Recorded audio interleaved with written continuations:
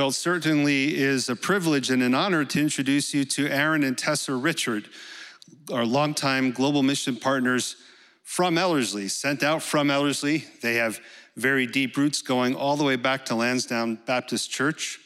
And since their time here... Don't date me. Well, I know you're not quite as old as me, so youngster. So we have...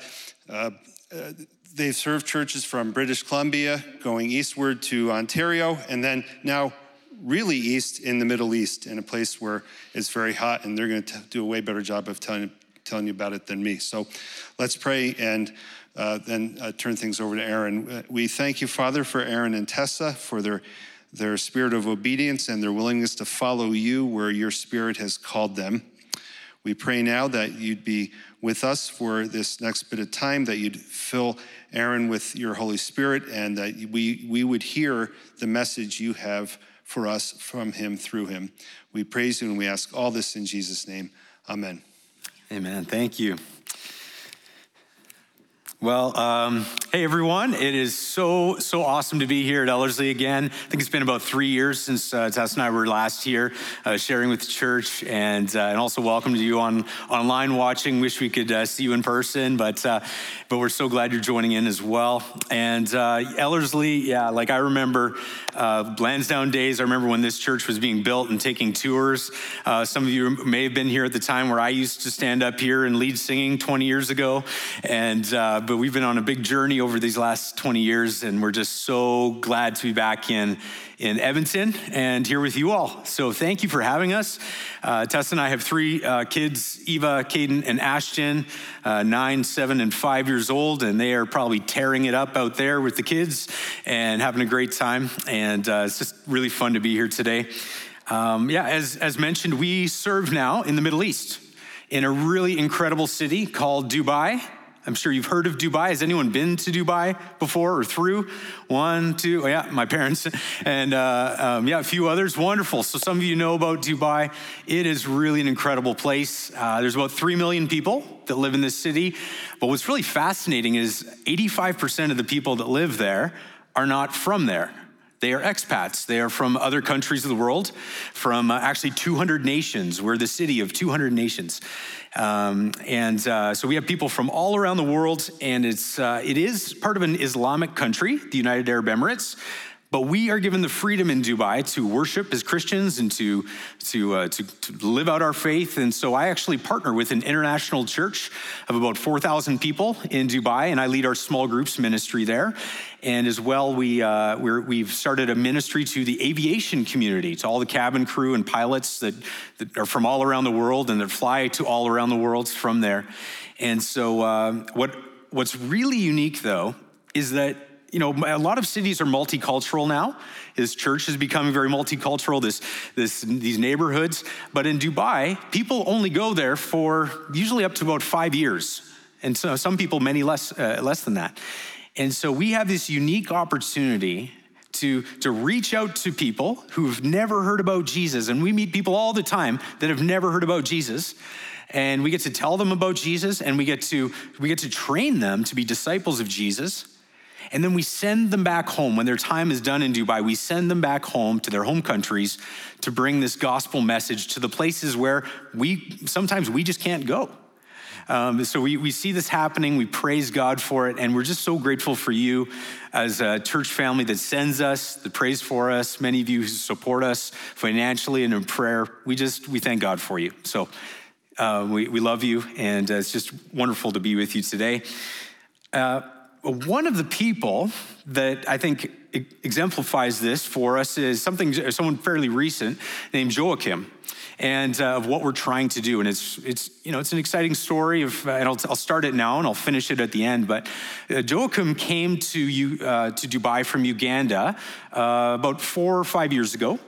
And he left his family at home in Uganda, like many people do, and then he came to Dubai in search of work. And he found a good job and was able to make money and send it home to support his family. And Joachim came from a Christian background. He went to church back in Uganda, but when he came to Dubai, he found our church online, and he started coming, and he realized that he didn't actually have a relationship with God. he didn't actually know the true gospel message. He had grown up with something different. And so anyway, we began to train him. We began to train him to make disciples of other people, of training others to live out their faith. He led multiple small groups and was on our worship team. He's just a fantastic guy. But unfortunately, this last year, he lost his job like many in Dubai did and had to leave and go back home. I'll come back to his story in a bit. But his example is important because he, like many people from Uganda, but also many people around Africa and around Asia and South America, and even here in Canada, are taught this message, this gospel message that is actually not true. He was raised with this. It's a message that is really prevalent, and I'll be honest, it's really attractive. You hear it and you're like, oh, that sounds great. Like, I want that. And yet it is so distorted. It's not true. And it's based on a misreading of some Bible passages in the scriptures, like the one we're looking at today. And we're going through this series this summer at Ellerslie called Misquoted, looking at different Bible verses that have been used incorrectly. And so I'm excited to share it with you today and walk through it with you. And this is the verse. For I know the plans I have for you, declares the Lord. Does this sound familiar? Plans to prosper you and not to harm you, plans to give you hope and a future. That's Jeremiah 29:11. Maybe you've heard it, maybe you've memorized it. Now, I don't have the figures to back this up. I wish I did, but I'm fairly confident that over the last 20 years, Christian bookstores and keychain makers and bookmark makers and artists have made more money off this verse than any other Bible verse. Maybe you've been given this verse before. Maybe you have it on your wall. You've got it on your fridge on a magnet. You've got, someone's given you that keychain before. It's a common one that graduates are given in grade 12 grad. It's like, if you're like, hey, what should I give my kid, or give this person on their graduation? There's a Bible verse. This is the one that will pop up. And it's so encouraging, isn't it? It's so hopeful. It's so uplifting and empowering. Like, who wouldn't want this as your life verse? God knows the plans he's got for my life. He wants to prosper me, right? It communicates so very clearly that God has a plan for every single one of us, that he wants in the coming days and years of our lives, that he wants to prosper us, that he wants us to succeed in all that we do. It communicates so clearly that he doesn't want to harm us. He wants to keep us safe. That God plans to give each one of us on this earth plans of hope and a future. Just makes you just like, yes, thank you, God. I'll claim that. That's a good verse. But as encouraging as it is and uplifting as it may seem, there's actually a problem, a pretty obvious problem with the verse. Because what happens when you go through a season of life where we don't prosper? What happens when you find yourself later on in life and you realize, I didn't succeed in all that I set out to do, and all of my dreams and things that I wanted to achieve, the future that I wanted, it didn't come out how I pictured it? Or what happens if, in fact, in life we experience not safety, but harm? Well, when that happens, typically we'll respond in one of two ways. Either we will blame ourselves. We'll say, well, maybe it's my fault. Maybe I just didn't have enough faith. Maybe that's the problem. Or maybe I sinned in some way and God got mad at me and so he's punishing me and therefore I don't get to experience these things, right? So we blame ourselves or we blame God. We say, God, this is your fault. You promised this and you're not delivering, so you're actually not faithful. You don't keep your promises and so you're not good, so why would I worship you? And so for some people, they turn away from God when those sorts of things happen. And I don't know about you, but neither of those answers sound very good. And so that's what we're going to explore this morning is, what is Jeremiah 29:11 actually about? What is it actually saying? And how does it actually can be a helpful verse for us today? So here's a question for you. Jeremiah 29:11. I know some of you have memorized it. Have any of you memorized Jeremiah 29:10? Anyone? No? Okay, don't feel bad. Neither did I. But it's actually really important to read. So here's a hint for when we're reading the Bible. We always have to read it in context. You're going to hear this every single week of this series. We've got to not just read the one verse. If you ever just read one verse, chances are you're going to misquote it. You need to know what's happening, and especially if a verse starts with the word for. This was a super cheesy thing. Maybe you've heard this before. I learned this in Bible college, but if you ever see the word for in the Bible, you have to ask the question, what is it there for? And you have to go back and look at what the rest of the passage says. So here is Jeremiah 29:10. This is what the Lord says. When 70 years are completed for Babylon, I will come to you and fulfill my gracious promise to bring you back to this place. And here it is. For I know the plans I have for you, declares the Lord. Plans to prosper you and not to harm you. Plans to give you hope and a future. Okay, so hold up there. All of a sudden we realize something. This verse was written to a very specific group of people at a very specific time and place regarding a very specific promise that God had made. It makes you want to know, what are the answers to those things, right? So let's go back to the beginning of chapter 29 and see how this passage actually starts. This is the text of the letter that the prophet Jeremiah sent from Jerusalem to the surviving elders among the exiles and to the priests, the prophets, and all the other people Nebuchadnezzar had carried into exile from Jerusalem to Babylon. So right there, what do we see? This was part of a letter. And it was a letter inspired by God, and the prophet Jeremiah wrote it down, and it was sent from Jerusalem, the place that God had promised his people, the place of fulfillment, and the temple. That's where God dwelled, and that's where good relationship with God. This was home. So this was written from Jerusalem to another place, to Babylon, to the exiles, people that had been taken from Jerusalem to Babylon, where they are in exile. And so there's a couple more verses there that explain some of the details of who passed it on and what the dates were. But then we come to verse 4. This is what the Lord Almighty, the God of Israel, says to all those I carried into exile from Jerusalem to Babylon. Build houses and settle down. Plant gardens and eat what they produce. Marry and have sons and daughters. Find wives for your sons and give your daughters in marriage so that they too may have sons and daughters. Increase in number there, do not decrease. Also, seek the peace and prosperity of this city to which I have carried you into exile. Pray to the Lord for it, because if it prospers, you too will prosper. Yes, this is what the Lord Almighty, the God of Israel, says. Do not let the prophets and diviners among you deceive you. Do not listen to the dreams you encourage them to have. They are prophesying lies to you in my name. I have not sent them, declares the Lord. Then back to 10 and 11. This is what the Lord says. When 70 years are completed for Babylon, I will bring you back and fulfill my gracious promise to bring you back to this place. For I know the plans I have for you, declares the Lord. Plans to prosper you and not to harm you, plans to give you hope and a future.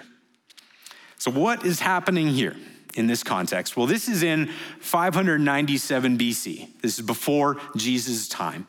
And a significant group of God's people had been taken away from their home, from Jerusalem, from the place God had promised, and now they are in Babylon under the rule of a foreign enemy. This was horrific. This was not just a bit inconvenient. I guess we'll be displaced for a little while. We'll just go live over there for a bit of time, then we can go back home. This was heartbreaking. This was a nightmare situation to God's people. And the astonishing thing that God reveals in this passage, I don't know if you saw it in verses 4 and 7, God says that he was actually the one who did it. Sure, he used Nebuchadnezzar, but God takes full responsibility. He says, this was my doing. I'm the one who took you out of Jerusalem and sent you into exile. And the reason he did it is because at this time and for so much of the Old Testament, what was happening was that Israel had been unfaithful to God. They had dishonored God by giving themselves to idolatry. And it was just sickening how they were treating their God. And so God sent prophets like Jeremiah, and he sent prophets to warn them, listen, if you don't change, if you don't turn from your idolatry and come back to me, I'm gonna exile you. You're gonna leave. It shouldn't have been a surprise to them that this happened. And so here they are. Obviously, they didn't turn back from their ways, and here they are in exile. And so when we get to Jeremiah 29, this is what the people are experiencing, the consequence of their idolatry. They're exiled, and you can just imagine they're crying out to God in this nightmare situation, just saying, God, free us from this, bring us back, deliver us, save us, redeem us. And yet God's answer to them in their pain and their sorrow is so much different than we might expect. See, as one of God's people, you were destined to be in the house of God, to be with God. And so, of course, God's going to answer your prayer. Of course, God's going to bring you back and answer, okay, you're turning back, come to me. But that's not actually what God does. In Jeremiah, and actually people began to prophesy that this was actually going to be the case. So you go back one chapter to chapter 28, and you're introduced to this guy named Hananiah. And this guy's a prophet, and he speaks for God, and he says, this is what the Lord says. After 2 years, we're going to get to go back. And it's just like this super attractive message, and people are like, awesome, we can handle 2 years here, and then we're gonna get to experience back in Jerusalem. And yet God says, nope, Hananiah, you are lying. You are a false prophet. Because the truth was, as we see in Jeremiah 29, verse 10, that yeah, God was gonna deliver them, but it wasn't gonna be after 2 years, it was gonna be after 70 years. And that is a long time. Can you imagine getting that message from God? God's saying, build houses, establish yourself, get set up here, make yourself at home because you're gonna be here a while. He's saying, get used to it. You are gonna be in your anguish, you're gonna be in your pain, you're gonna be in your sorrow, you're gonna be separated from me for quite a while. But finally, after 70 years, you're gonna get what you want, redemption. And that is a very, very different message than what Jeremiah 29 is often used for today, isn't it? It was not a promise to individual people about how amazing their lives were going to be in the short term or over the course of their lives. It was not a promise that they would experience health and wealth for the remainder of their time on earth. It was not a promise of success and all of their dreams coming true. No, it was a promise to the collective group of God's people. When he said, I know the plans I have for you, that you is not singular. It's not like an individual person. It's for the collective of God's people. I know the plans I have for you collectively, and I am still committed to redeeming you. I have not abandoned you completely. It was a promise that, yes, I will rescue you, but not yet. Why? Well, he says, I know the plans I have. It's part of his plan. Plans to prosper you, yes. Not to harm you, yes. Plans to give you hope and a future, but not yet. So with that in mind, how in the world would that translate to us today who live 2,500 years later, post-Jesus? We're a different people. This passage was not written to us, but I would argue, like all of God's word, it was written for us. That God wants to use it to speak into our lives and our situation today. And what we can clearly see, though, is that from this passage, this was not a passage written to grade 12 grads about how amazing their lives were going to be, or to encourage them.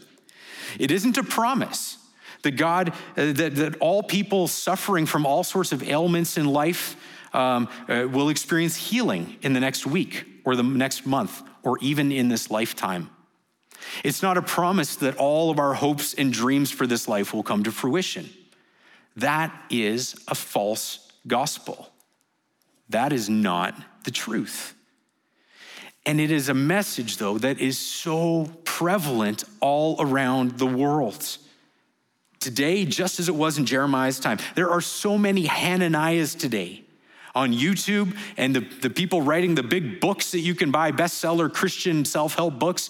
This is the message they promise, that if you just have enough faith, if you just trust God enough, if you just plant your seeds, God is going to bless you and give you everything that you could want for this life. That is called the prosperity gospel, or the health and wealth gospel. A false message that claims that the reason that Christ came was to help us essentially experience all the things that we want to experience in this life. It's a false gospel. And I'll be honest, it's a pretty attractive message, isn't it? It puts the onus on me. As long as I have enough faith, God's going to give me whatever I want. That sounds wonderful. But the problem is it's not the truth.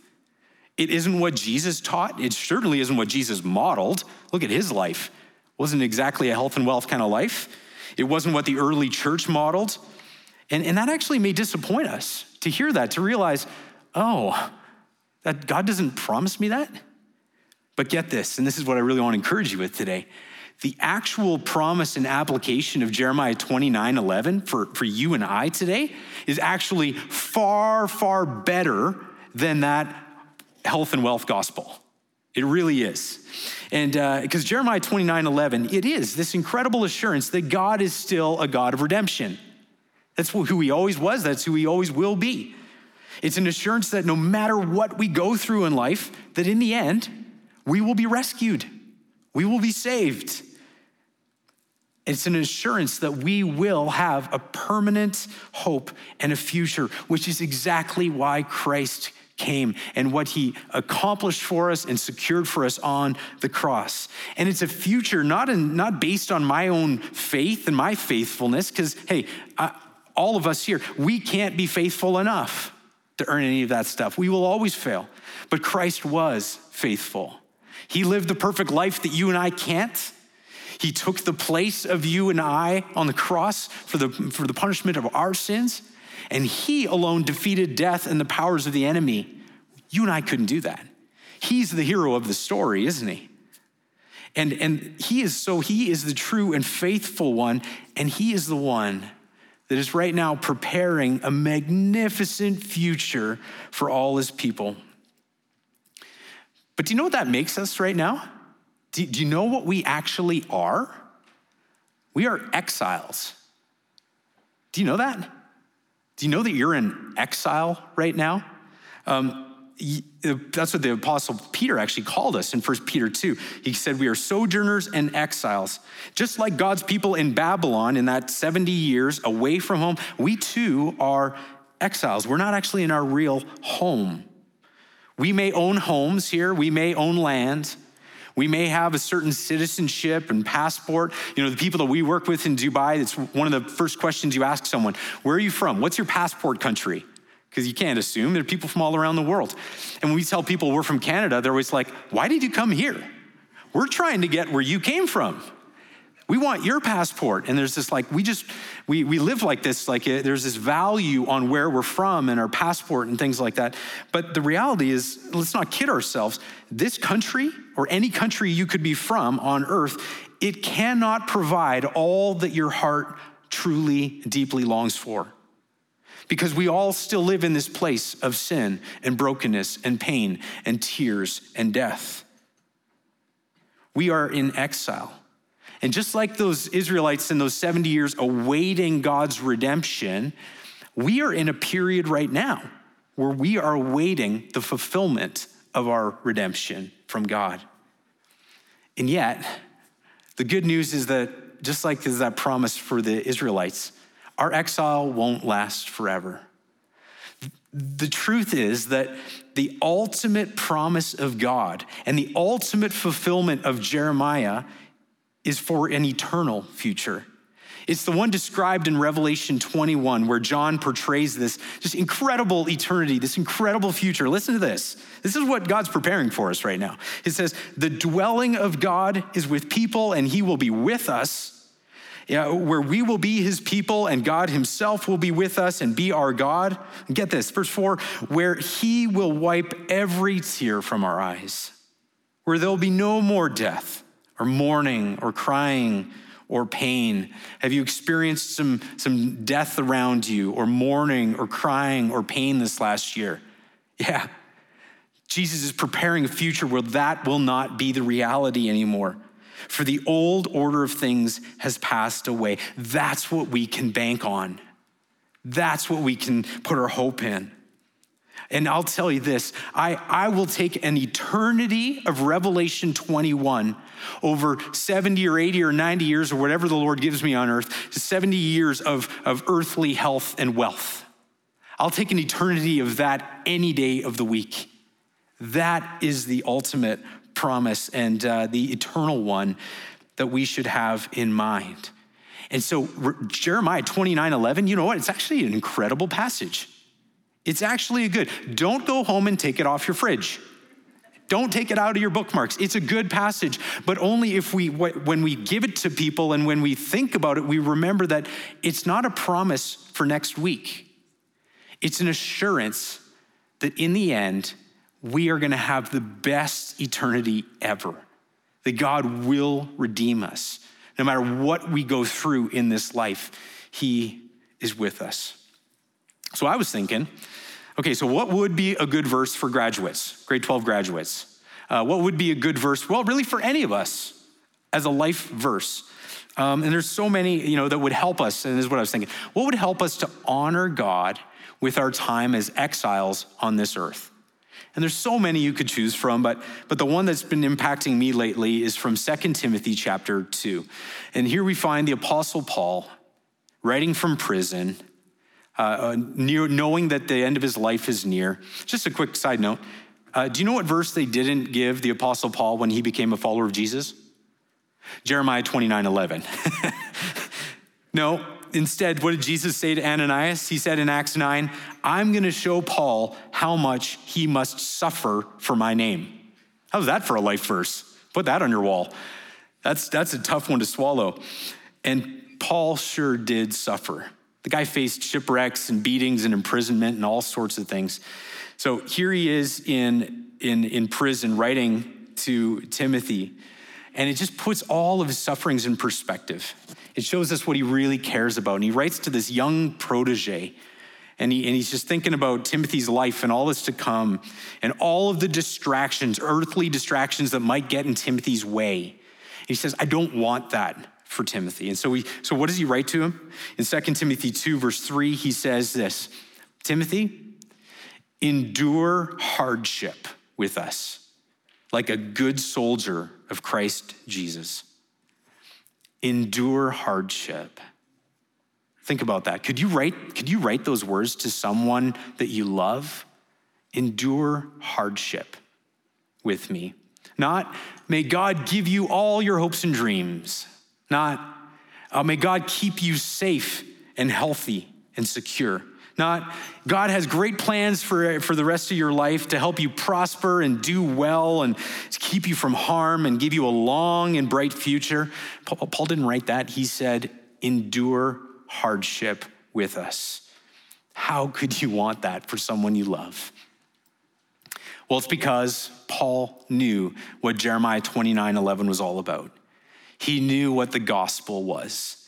He knew what the future was that God was preparing for all who trust in him.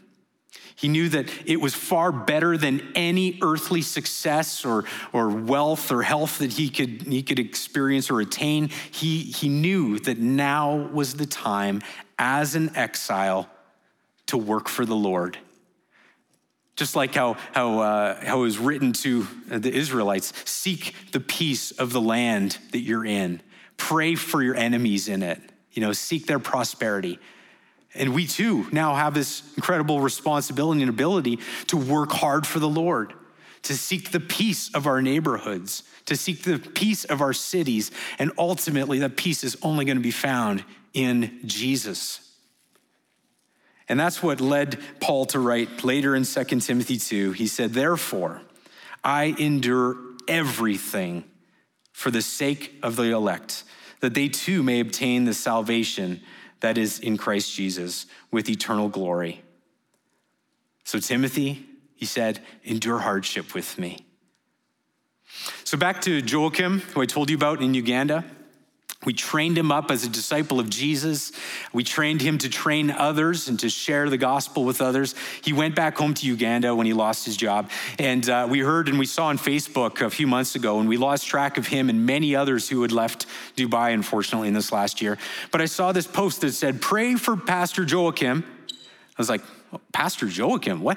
And pray for him because he is going this weekend to another village in eastern Uganda where he is going to be making disciples and training them to make disciples of others.